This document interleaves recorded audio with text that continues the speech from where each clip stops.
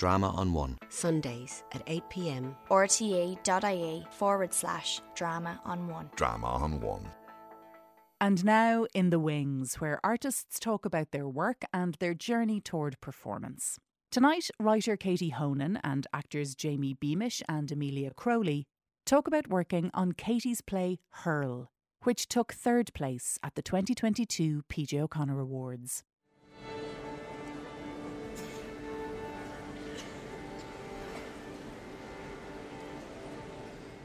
My name is Katie Honan. The name of the play is Hurl. Amelia Crowley. My name is Jamie Beamish and I play a couple of parts. I play the part of Noel O'Brien, star hurler, and I also play Dino, who's a friend of Janet's. Hurl is about a mother and daughter relationship that is slightly strained. They don't have great communication skills, and through connecting through hurling, they manage to find a way to communicate with one another better.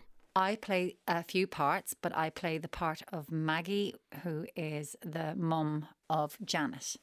And I also play other parts. I play her friend. I play Janet's best friend, Ali. So the challenge, I suppose, is finding multiple Waterford accents within my range, which was a challenge, but it was, I think, well, we'll see. That's what's great about this play, and when I got it I was kind of, oh, that's brilliant, you know, a Waterford story and hearing Waterford voices, because we don't really hear them a lot. And you know, when you think of plays and radio drama and everything like that, a lot of it, you know, could be Dublin centric or maybe the West or Cork and so on.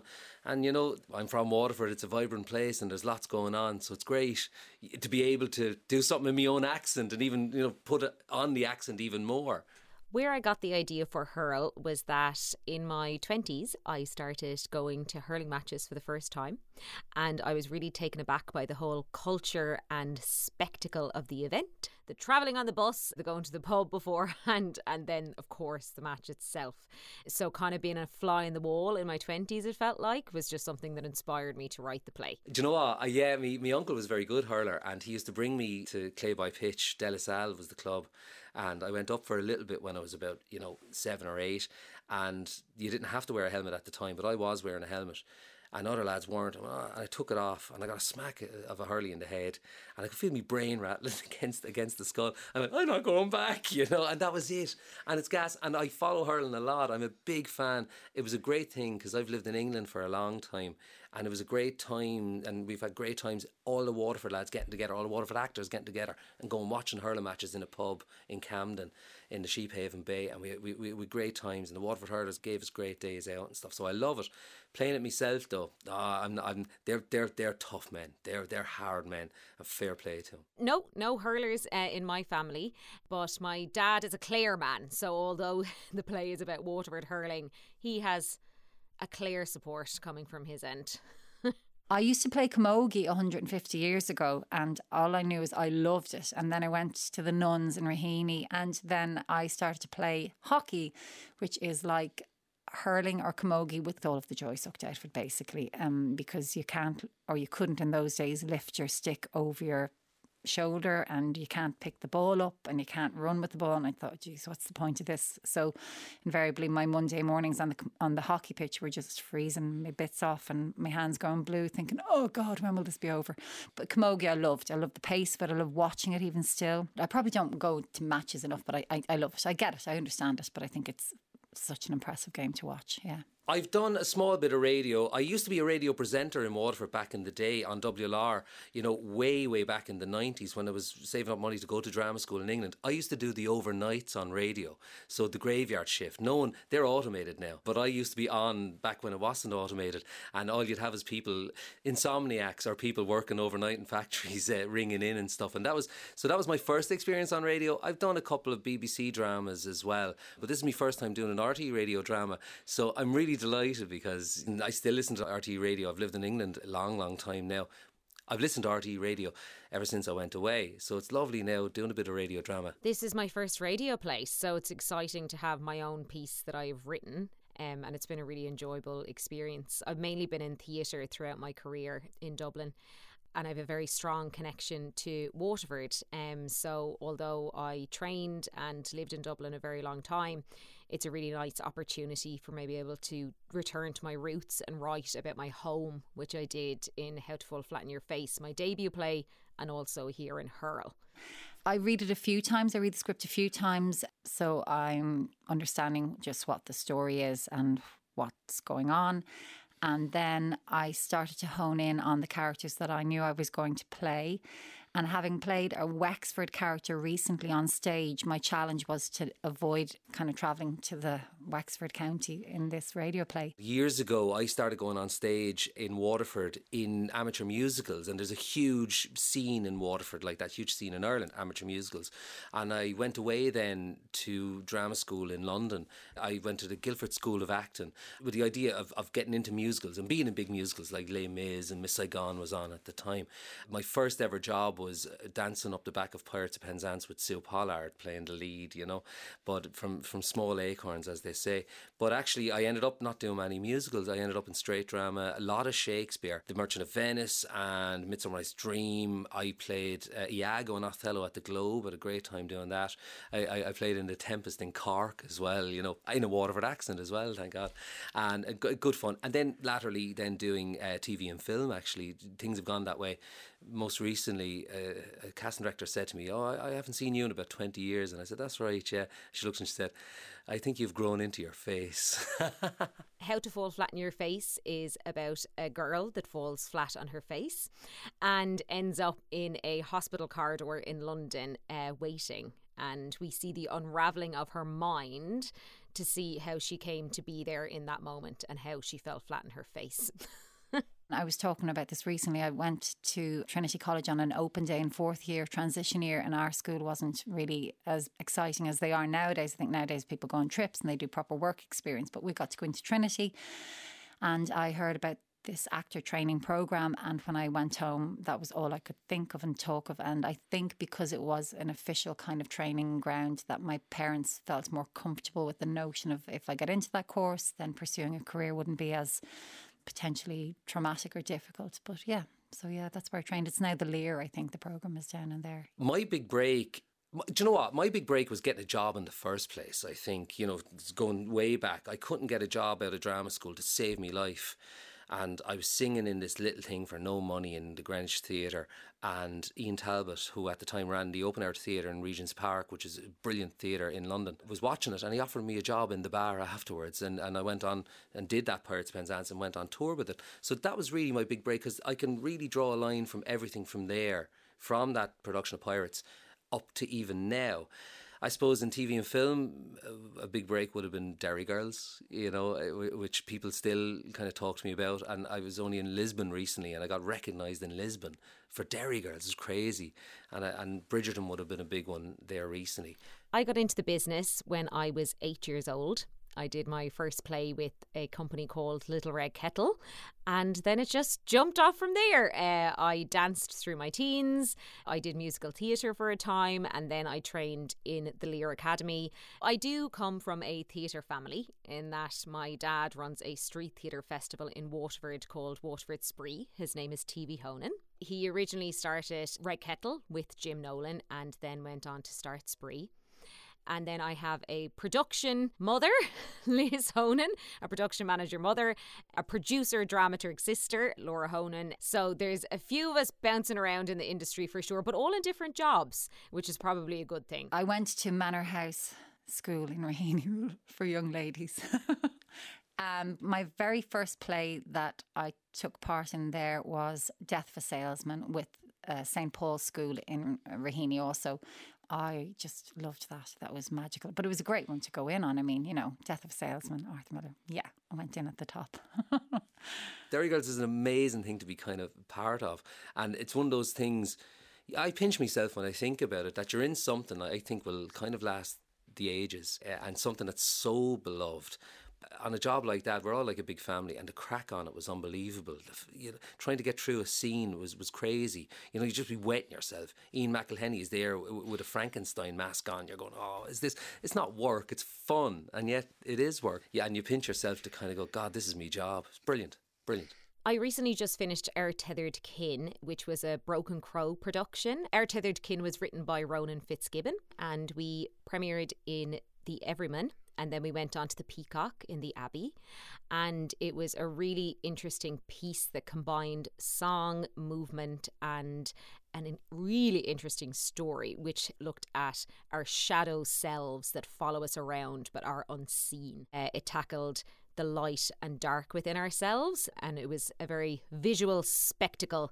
And yeah, they're an amazing company to work for, and I just wrapped on that. I was in the Cavalcaders with the Druid Theatre Company. That again was daunting to me. We rehearsed in Dublin, we performed in Galway and travelled then around Ireland for a period of I think 8 weeks. It was a really positive experience for me. Who we had in there was Garrett Lombard, Nisha Dunbar, Tiernan Messett Green and Ailish McLaughlin. Ailish is Waterford herself, so I was trying to channel my memories of Ailish.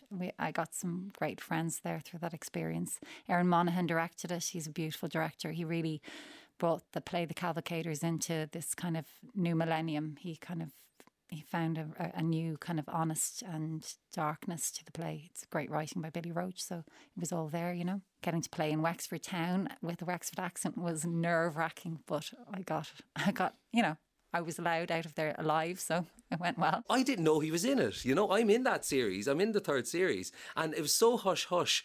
I didn't have a clue he was in it. So I'm watching it, and on walks Liam Neeson, and I went, oh, Jesus, Liam is in it. And I know Liam. I did a movie with him and stuff. His family's actually from Waterford, but, you know, everyone's from Waterford in some way. And I couldn't believe it. I went, there you go. God, if Derry Girls and Lisa McGee are able to get someone like that, and they did some job of keeping it secret, even from the cast members. My writing day would be if I have a particular idea. A drafting process is really important on any play that I've written and aim to write. I have a dramaturg on board. I think that outside eye is really important. I'm an early riser. I will do a 6 a.m-er. I have the best ideas in the morning because the worries of the day have not yet come into my mind yet. So I write early and I kind of do a morning and an afternoon session, kind of like 9 to 5 almost a little bit. That's just what works best for me.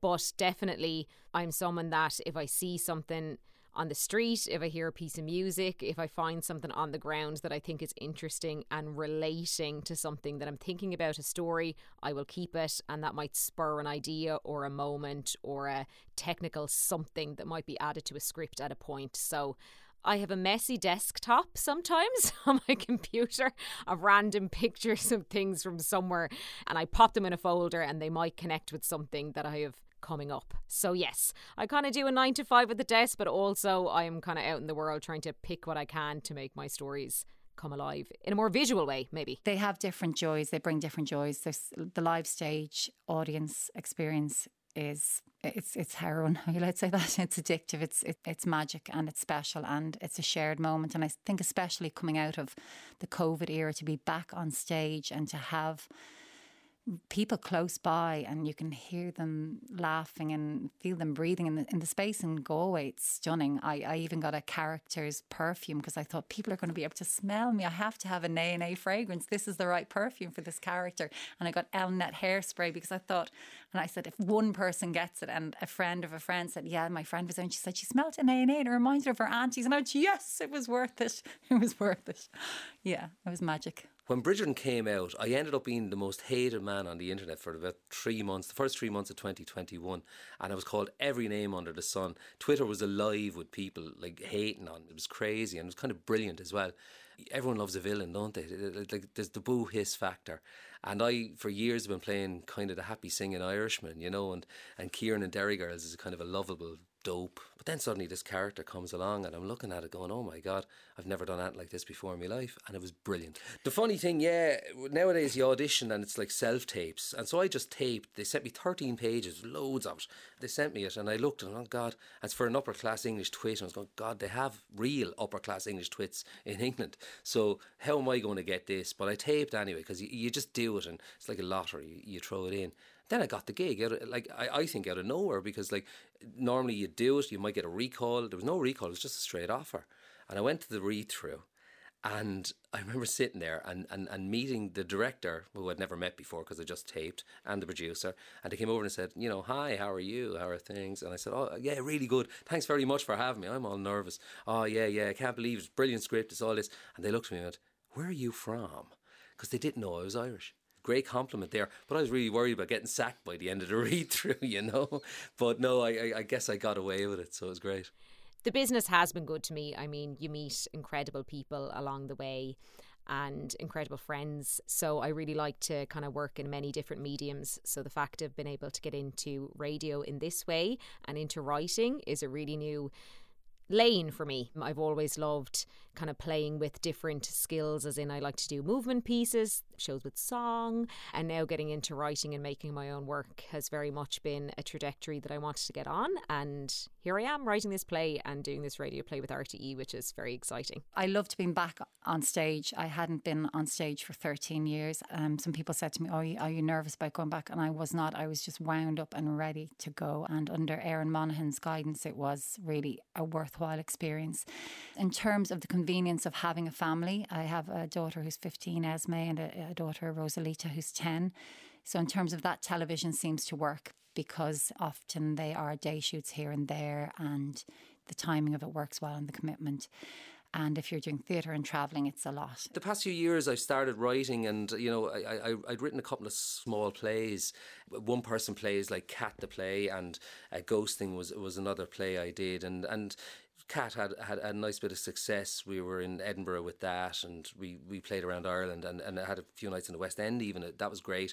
Ghosting then was broadcast during the pandemic and ended up being picked up by the Irish Rep in New York, the Irish Repertory Theatre in New York, which was very exciting. And then my last writing gig kind of came out of nowhere. I ended up writing the script for Toy Show the musical and being in it as well at the same time. And you kind of go, Jesus, double bubble, but oh, we worked hard for that one. And it was an absolute adventure. Like it was kind of brilliant. And like I say, the other plays I'd done, they were like solo shows, one-person shows. They were for the actor that was in it. Suddenly I had a cast of 13 adults and 34 children, and it was unbelievable. And when they asked me to take over writing the script, I kind of went, oh God, will I be able for it? Sure, you know, you have to jump in with both feet first. And I did. And it was a brilliant, brilliant experience. It was mad. And to be there at the kind of beginning of a brand new musical, a brand new Irish musical, was phenomenal. And the gas thing was, I got to the point in the last week of rehearsals, I'm working on the script so much, and I was rehearsing my scenes that I'm in as well, but I realised I don't know my own lines. And I'd written every word, and I was just there going, but they're not in there. I have everyone else's lines in my head because I wrote them as well. And I was going, oh, I got a bit of a fright, but we were all right in the end, yeah. I think they definitely are two different muscles, but getting your head into a character and thinking about all the nuances of what's going on within a character's psyche, I think very much exists in both writing and performing. And sometimes I do find it helpful that I can hear the rhythm of something in my head when I'm writing it on the page. But yeah, I 100% have the bug for writing, in a sense of, always as an actor, what I loved is the research part of something. That was actually kind of my favourite part of the process. So it's kind of unsurprising to me that I'm really kind of like really into writing at a really kind of deep level kind of quite quickly, because I kind of track back and go, yeah, you always liked the rehearsal room part the most, or the research part the most. I was in Fair City. I was pregnant with my daughter Esme, who's now 15. So then the second time I went back to be in Fair City was just pre-COVID. I was there for, I think, 6 months. That's all I ever did, was 6 months each time I went in, as I played the character of Fiona Piggott, who was a weapon on a good day. Cat the Play, it's about a guy who was in the original cast of Cats the Musical, and he gets sacked on opening night. And this guy walks out in his cat costume and he tells the audience what happened. And there's songs in it that are supposedly from different Andrew Lloyd Webber musicals, but they were cut before the opening night, you know. So there's the Donkey song from Jesus Christ Superstar, which of course doesn't exist. And it is that. It's a satirical kind of piece, and it's dark comedy and stuff. And at one point we got a cease and desist letter from Andrew Lloyd Webber's lawyers to kind of say, you know, you can't be doing this because we are checking employment records to see if there was a Dave that got sacked in 1981. And we sent them the script and said, guys, read it. It's a work of fiction. Like, that's the point, you know. And they were kind of going, oh, and all this. And in the end, they actually didn't have a legal leg to stand on, because satire is satire and all the rest. But it was squeaky bum time there for a bit, you know, because they have a lot more money and a lot more liars than I do. I haven't done much TV and film. I was in theatre from a young age and went kind of straight into that through the Lear and then coming out of the Lear. I have done small film things, short film and some features also, but my main work has been in theatre and now writing. At the moment, I'm filming an episode of TV detective series with Jane Seymour called Harry Wilde. I think it was on last year in Ireland, and it airs also on the Acorn platform in the United States. And I just had my first day on set on Saturday. And I know this is nauseating, but every single person there is so lovely. They really are. There's a really nice atmosphere on set there. There was Jane Seymour and Rowan Ned and Paul Tylek, and we were shooting out in Kilcullen, I think, up in the boonies in this beautiful old pub with this stunning view that you couldn't pay money for. It was it was lovely. Ghosting was about a girl who, from Waterford, living in London, and her first boyfriend, had ghosted her 6 years before, and she hadn't seen him since, or heard from him or anything like that. And one night she wakes up and he's standing at the end of her bed in London. And then her alarm goes and she looks back and he's gone. She thinks it's a dream. But her sister then texts her today and says that her ex-boyfriend had died 2 days ago. And she goes, right, okay. And she gets on the next plane back home to see him dead, because she can't figure out whether he was really there or not. And then it's all about her journey back home and why she hasn't been home in 6 years. What is next for me is that I am going to London and I am starting a new writing project that I have been lucky enough to get Arts Council funding for, and it is going to be inspired by a classic novel. I can't say much more than that, I don't think, this time. But essentially I'm going in to do a writing project and going into residency also soon in Garshlane Arts Centre in Waterford. Yeah, in September 2021, I became the very first artist in residence in the Theatre Isle in Waterford, which was a great honour, a huge honour, because that's the theatre I started in 31 years ago. We're in 2023 now. So 31 years ago, I first went on stage there in a production of Chicago, an amateur production. And to be its first artist in residence all those years later was amazing. And the things I got to do there, which was a lot of work with young people, which I was originally going to be a music teacher, not an actor. And then I did a bit of teaching and I wasn't very good at it. So I stopped and I went off to join the circus, like as we say.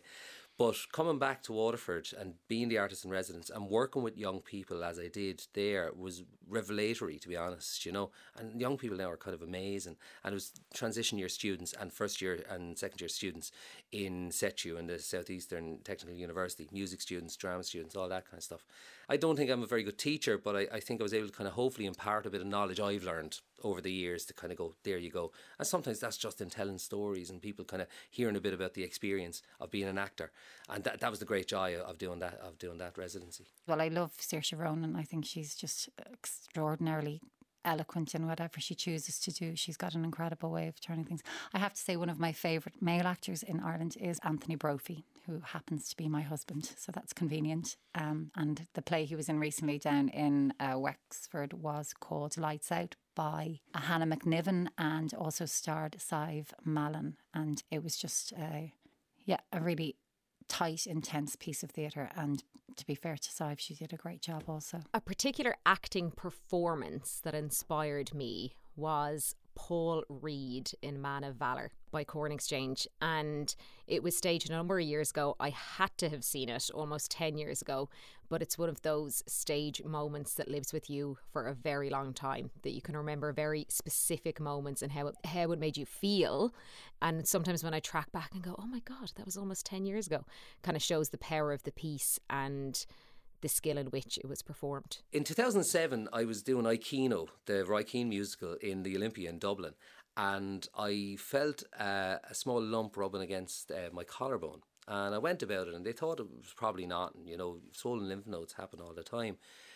But they said to keep an eye on it, and they did, and it turned out that it wasn't nothing. It didn't go away, and when it was tested then, it turned out I had Hodgkin's lymphoma, which is a cancer of the lymphatic system.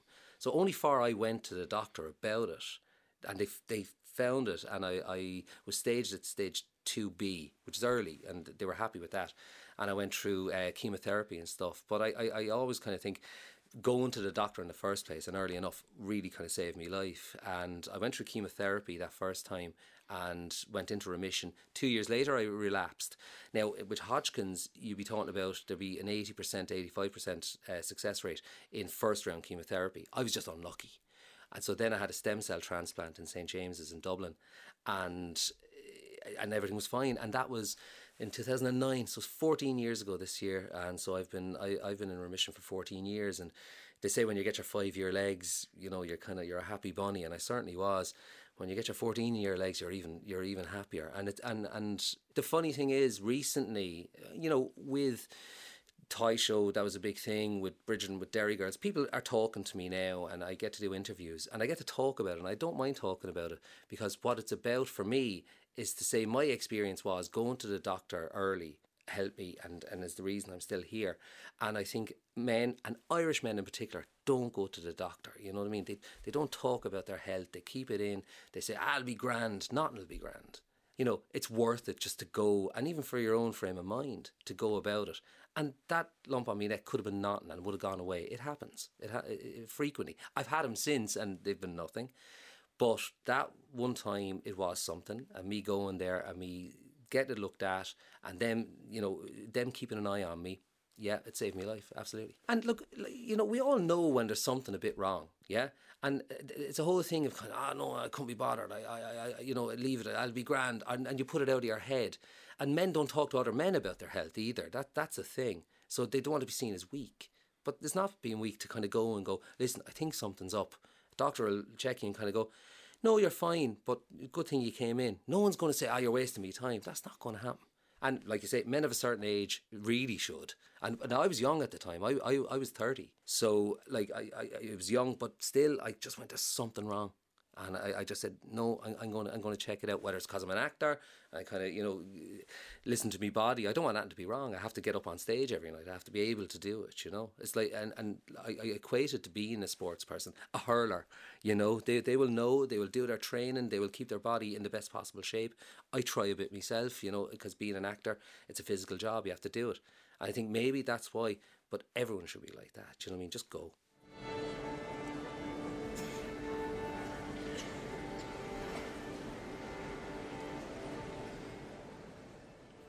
And there you heard the voices of writer Katie Honan and actors Jamie Beamish and Amelia Crowley talking about their journey towards performance and working on Katie's play Hurl, which took third place at the 2022 PJ O'Connor Awards. The producer of In the Wings is Kevin Reynolds. Drama on One. Sundays at 8 p.m. rte.ie/drama on one. Drama on One.